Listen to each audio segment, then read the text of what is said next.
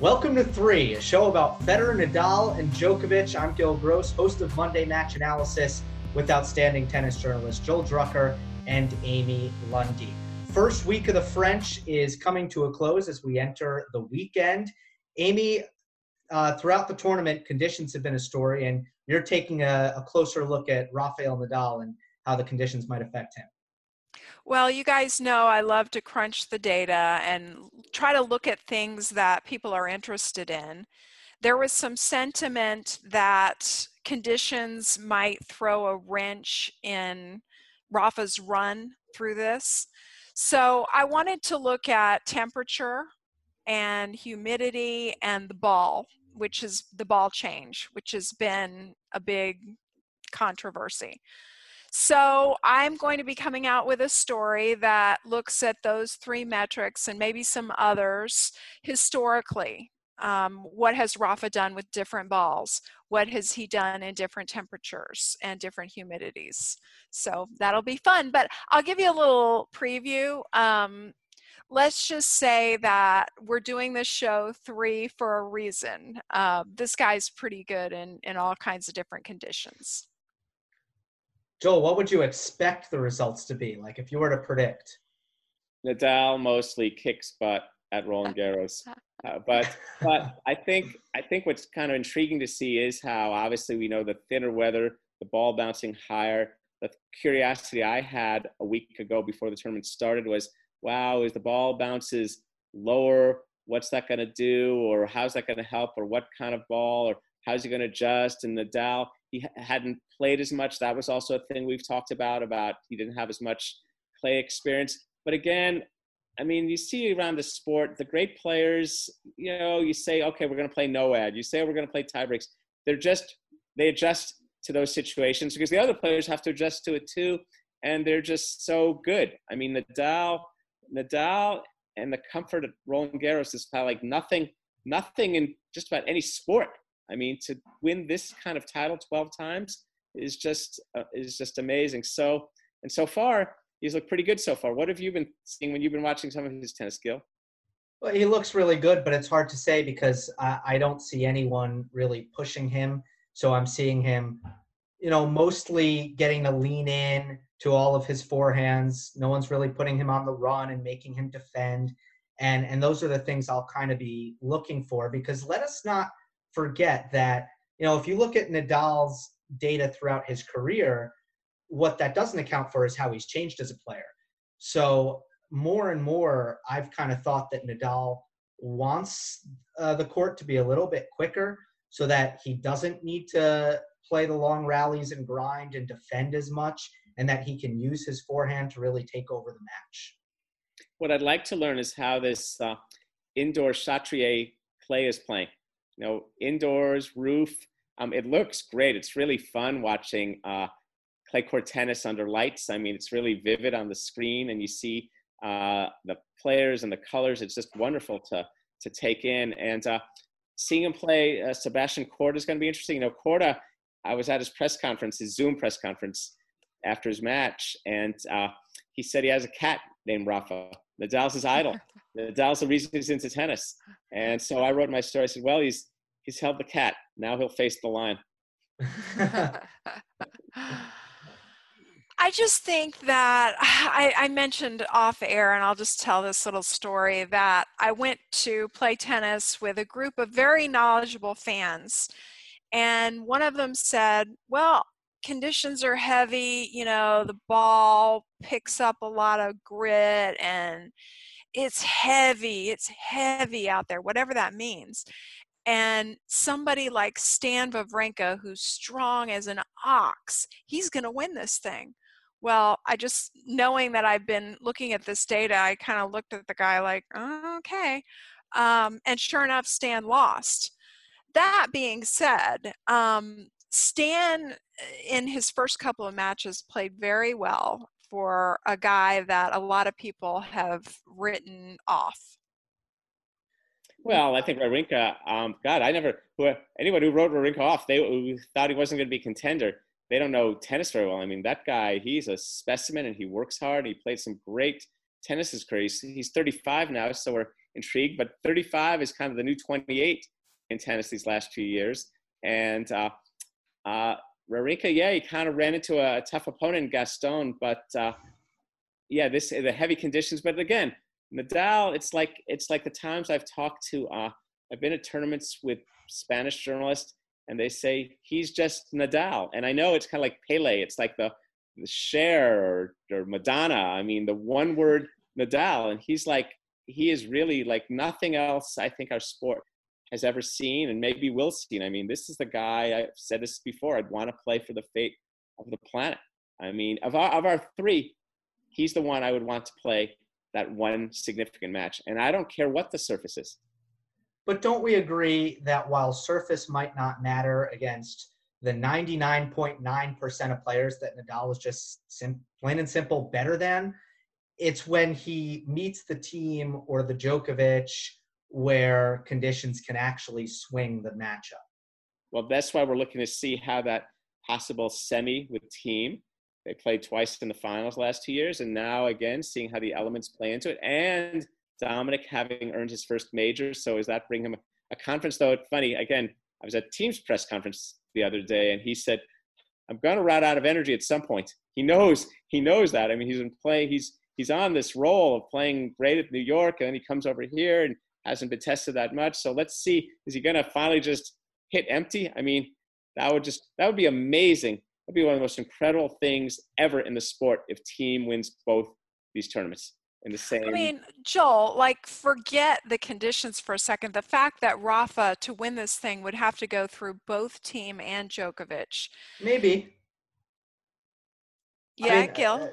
Well, I mean, Team, as Joel just pointed out, you could get a drop off, and you might not, but you might. And the Wawrinka loss probably helps Dominic in the next round. But then it might be Diego Schwartzman, and that could be a really tough and physical match. Good point. Yeah. But yes, on the other hand, absolutely the bottom half of the draw with Nadal and Team, it's Djokovic who's kind of the lottery winner, because that's just how it is when you have three contenders. One of them is going to be on the half without the other two. So that is a big factor here. Well, and this gets to your point, Gil, about then how, okay, Nadal versus 99.9% of the players, and now it's Team, and now it's Djokovic. So I think we should swing our way into the other of our three, Novak, and how well he's been playing. What's your thought on how what you've seen from his tennis? It's impeccable. And we talked about what the odds are, who's the favorite of this tournament, not because I'm into gambling or anything like that. I'm not, and I never predict. But what the odds makers set as the favorite is it's like a market force. So Gil informs us that Novak is a slight favorite for this thing. And I think it has less to do with anything that Rafa is doing or conditions or anything that Rafa hasn't done, more to do with the fact that Novak is just playing almost immaculate tennis. Right, and he does have the skills. At least he's beaten Nadal here once, and he's won the tournament, and he's played very well against Nadal the last number of times they've played. He also seems that he's that New York default is so pre-Labor Day. I mean, that just seems now so long ago, doesn't it? Right. Maybe it has to do with everything that's going on in politics, but that seems like 3 years ago. Oh yeah, that's right. So when you say Novak, is he leading in some of the key states? Like, what is that? Pennsylvania? Can we do, Amy? Can you do a study that connects like electoral college results to clay court and major results? Kind of like a cross. No. Study. Well, he's got competition in Serbia if he wants to run for president between him and Nikola Jokic. It used to be straight away Djokovic, but now it's getting a little tight there. Here's the thing with the early rounds. I'd be curious to know where you two stand on this. I used to really put the early rounds under a microscope and try to decide what was more impressive, Federer's 6-2, 6-3, 7-5 win, or Nadal's 7-5, 6-love, 6-2 win. And it's like, oh, who's playing better? And I've just kind of learned to be like, okay, they're both good. We haven't seen anything yet. There's really nothing to draw other than, everything is all in well. And until they face a player who's really going to punish them for dropping the ball short and serve big and, do things that make things difficult for them on the tennis court, you just don't really know where their level is at. That's fantastic. I agree with that. And also there's a, look how many Cinderellas we have in the draw this year. Lucky loser, qualifier, but also what's the ranking? What's the ranking given the fact that no one has played many matches for major parts of this year? They're being tested for a virus. So in a way, if you look at your past Roland Garros or majors, well, gee, at least the guy who's ranked 27 will have played 15 clay court matches over the course of the spring and gotten some sharpness. But in a way, it's kind of like the better players even more in an advantage position now, particularly when you look at court assignments. Novak and Rafa know the rain's not going to stop their progress at all. And these other people with this ambiguity about when's my match get on, what time am I playing, and no one, the no one watching, though, that tends to, maybe that helps the player who's not as familiar with that. Maybe. But so you're. I think the no one watching thing, or lots of people watching, has more to do with personality than ranking. Agreed. But that's just me. I would agree. There's certain players I've seen, they're waiting for it. But by now, I think it's been going on for enough weeks that people, okay, this is what we're doing here. And again, but these players who are lower ranked, they've even less experience. So what they bring to it, who knows? And so, but odd things happen. I mean, like Wawrinka losing to Gaston, I think that was 6-0 in the fifth set. So bageled in the fifth. I kind of think the reason odd things happening is because of the conditions, and they are so slow that I think it's become a bit of a grind fest, and it's kind of a throwback. You see some clay court specialists winning, some players who are just willing to run. And, I look at a match like Denis Shapovalov against Carballes Baena. I mean, that was, Shapo has 10 times more firepower than the Spaniard. But Carballes Baena, in these conditions, could really just sit back and try to win on shot tolerance and just make less mistakes. And that's why I think we're seeing a lot of upsets.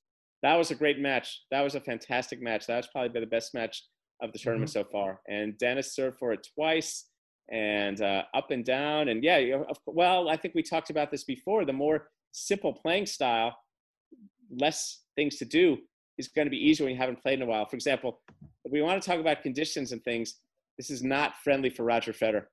Roger Federer is sitting at home right like, wow, I'm 39 years old. My body, my one-handed backhand, my movement, I want to play when it's like 54 degrees outside? I don't think so. It's hard to finish points, Joel, right? Right. Oh, yeah. Yeah, you got to be really smart or grind, one or the other.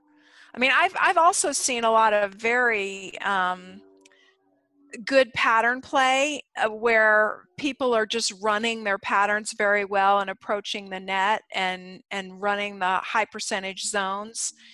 You can do that and do it really well, or you can grind your butt off. And, we've been seeing a lot of that. Well, when I wrote about Galan beating Tennis Sandgren the other day, I said, he put into mind a very fundamental tennis principle. The net is lower in the middle. And so he cross-court. Okay, inside out. That's still over the low part of the net. Keep going. You're right. And it's patterns. And this is kind of like a little bit throwback clay court tennis. I mean, we've been used the last 15 to 20 years to what I call the more explosive, not attrition based, but more dynamic. I mean, nobody who watches tennis thinks of Nadal as a defensive player.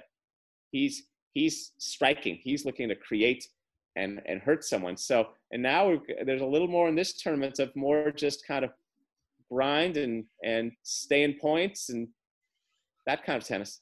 Wow, I do think of Rafa as a defensive player and an offensive player. Well, to me, he's the guy who does the right thing in every scenario. I'd go with that. I just think of him as, I think some of this offense-defense stuff is kind of gets confusing. It's like the way, because Nadal seems to start off, or even folks when they say, why are these guys so standing far back? It's defensive. No, it's not really defensive. until proven otherwise. I mean, we're going to be talking a lot more about court positioning with these guys, and it's fascinating. By the way, raise the roof, if that's still an expression that people use. Our discussion on our last podcast about the underarm serve, I mean, how pertinent did that end up being? Oh my God, it's the tournament of the underarm serve. Everyone's whipping it out. Isn't it called, I always call it the underhand serve. You call it underarm serve? What do you guys call it? My new thing is just to call it the underserve. Oh, the underserve. I used to call it a drop serve. You know, and that's what it really should be called. Mackie McDonald, who tried one against Nadal. Mackie McDonald, who I forget if I've mentioned this on our show, who I played when he was 11. He didn't have a particularly good one against Nadal. He gave him a feed. It was like a feed in some clinic. I mean, and I saw some tweets where people were talking about learning it. It's simple. You practice 10 minutes a day. You do it 10 minutes a day for a week, and it's not hard. I don't know. You ever practice it, Gil? Never in my life. Amy? I'm learning actually how to feed, because I'm told that's a really good skill to have, even if you're not. So I'm working on that sort of motion. I got one for you. I got one for you both. Do what I do. Do it as a backhand. Do the underhand serve as a backhand, like you're hitting a slice backhand. You get the inside corner of the ball, and there you go. I mean, that to me is about as easy and natural as, as Gil hitting a topspin forehand that bounces, a foot inside the baseline. Joel, you got to show me that, because I don't understand. I'm facing with my left shoulder towards the net, and I'm reaching this way across. Yeah, it's called the back. Yeah. Don't they know what's coming at that point? What? How would you do that? It's like hitting a slice backhand. Joel needs we need a demonstration at some point. It's feeding a backhand. How do you do it in the ad court? You do it in both courts. Well, we're going to need someone to film Joel, and Joel will show us. We'll all have special teams. We'll all have certain things that we'll show one another. Okay. Yeah, that's a good idea. We could show us the dynamic forehand approach shot, and I'll show you guys some corners of the ball. Well, guys, let's go back to the grind fest that we're watching here, because to me, that's not Nadal's game anymore, and that's not Djokovic's game anymore either.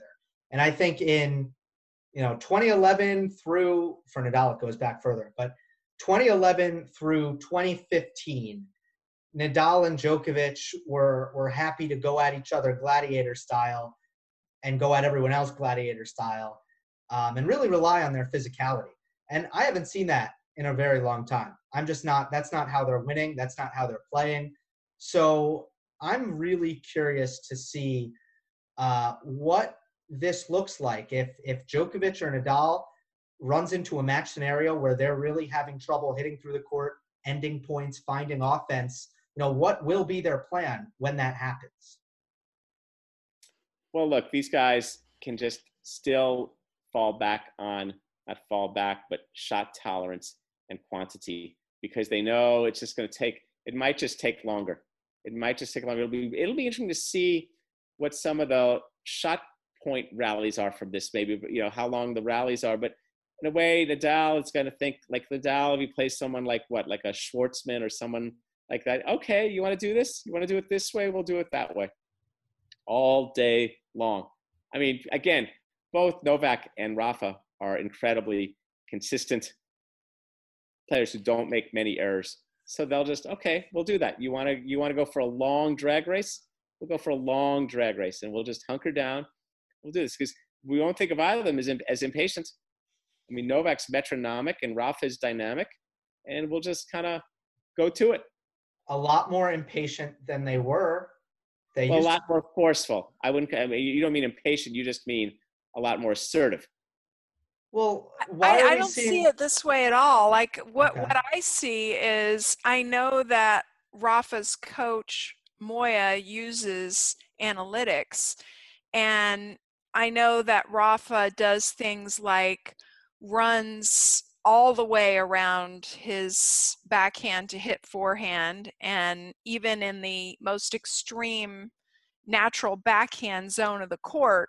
So he runs very specific patterns, and if you do that, like if you hit to what they call the B zone, statistically, you're going to yield a shorter ball. I mean, that's just what happens. And then you attack the shorter ball and you come into the net and you end the point. You do not have to grind. I mean, even in these conditions. So, and I know Novak uses the analytics too. So they scout their opponents very carefully. So I don't think it needs to be a grind fest. And I think as the tournament progresses, we may even see less of that. I'll tell you the match I'm looking that intrigues you when you think about playing styles would be, if he gets there, would be someone like Berrettini playing Novak. An absolute, I would predict an absolute blowout. On behalf from Novak. Yes, I don't think, I think that's precisely the matchup that I'm looking for Novak to not have any trouble with. It's the player who can play a lot of defense, get a lot of balls back, who Novak might have trouble just looking for ways to end the point, someone who's willing to physically dig in. And that's where I could see these conditions really helping someone play Djokovic. Yeah, because I mean, Berrettini has a big serve, and is the big serve slightly mitigated against maybe the best returner of all time, who, at least from the baseline, doesn't appear to have a weakness. Berrettini, on the other hand, has the weakness of his backhand, although I think that's a little overplayed because he has a very good slice on that wing. So on paper, Gil, you're right. I think it would be very much in Novak's favor. However, Berrettini's having a very good tournament. Well, here's the way to look at it, though. The way to look at it, yeah, Novak being challenged by one of his, what I would call his little brothers, his the only guy who ever walked off the court having beaten him this year, Carreño Busta, who he could play in the semis too. And so that's one kind of style, and that's the long grind. And oh right, this guy, I remember him. This is like a guy who plays like a lesser me. So might he frustrate me? On the other hand, there's a Berrettini who has weaponry. He may go down in flames, but he might not. You know what I mean? I see your point that Novak could destroy him in these kind of conditions. On the other hand, Berrettini at least might have a shot because he might attempt some things. Is that Matteo Berrettini is not going to hit Novak Djokovic off the court. That could be possible at, let's say, ATP Finals O2 Arena or at Wimbledon, maybe, especially early on. But that's just not going to happen. I don't think the big hitters have fared well here at Roland Garros for the most part. And I actually thought they would, because I thought they were going to be the only ones with the ability to hit through the conditions. Turns out the players who can really defend at an elite level and are willing to do a lot of running, they're the ones thriving. It's pretty clear to me that Novak is quite fine. Do you know what I mean? That if you look at it as a clock, Novak is nowhere near anything like midnight. Federer, we're deeply curious about, and Nadal, we kind of are too, because Nadal's whole career has been like that, given how many times he's had to pull out of majors and his injuries, etc. Yeah, we're deeply curious about it, and it's all kind of coming to a head in this tournament. So as we look toward the latter rounds of this tournament, we're really going to get some answers about Nadal. Yeah, but we won't see. We're not going to see the whole fate. You mean are you concerned, Amy, that he's going to fall down in a rash of rubble of a heap, and we're going to see? No, yeah. It's just the guy has won the French Open a lot of years in a row, and this is where the pedal meets the metal, or whatever. I'm mixing metaphors, but something's got to give here. Either Rafa's going to win again, or he's not going to be up to the task. Well, if he's beaten, though, I don't think. If he's beaten, it depends on how he's beaten, and I don't think that if he's beaten by a better player who plays well, that's one thing, and I don't know. I'm not quite sure what that says about the future fate of Nadal. If he's physically, if he's taken out a Roland Garros on his shield with an injury or something that's physically like he has at other majors, then that cast a lot into 2021. Look, the guy skipped a Grand Slam this year. Let's not forget, and the reasons given were COVID and load management, as they say in the NBA, you know, to rest his body for his beloved French Open. So I do think that this tournament is fascinating for Nadal in terms of what's going to happen next and how is he going to play. So do you think our three might COVID their way out of tennis? Do you know what I mean? It's like almost like it took a pandemic to open the door for other people. Like, for example, the question is going to become who we had Stan and Murray. Who's going to win a second major? Who's going to? Well, we'll see. I mean, it's so wacky, and it is interesting how these three, how it's coinciding with these things in the world and timing, and we'll be talking in the future about Australia and all these things. I do kind of see eye to eye with Amy in this respect. I think this is going to be a real physical test. That's just what I'm seeing. It goes back to what we started the show with conditions. And I mean, I just really think that whoever wins is going to have to dig really deep, and it's going to take youthful energy. So are the big three up to the task? We are looking forward to getting the answers there. And perhaps next week we will go into more detail about some of these matchups that we do expect to see in the second week. But for now, enjoy the tennis over the weekend and on the early stages of the second week. We thank you for listening. Make sure you like the video, leave a comment, subscribe on YouTube, rate and review on Apple Podcasts, and we will see you next time for the next episode of Free.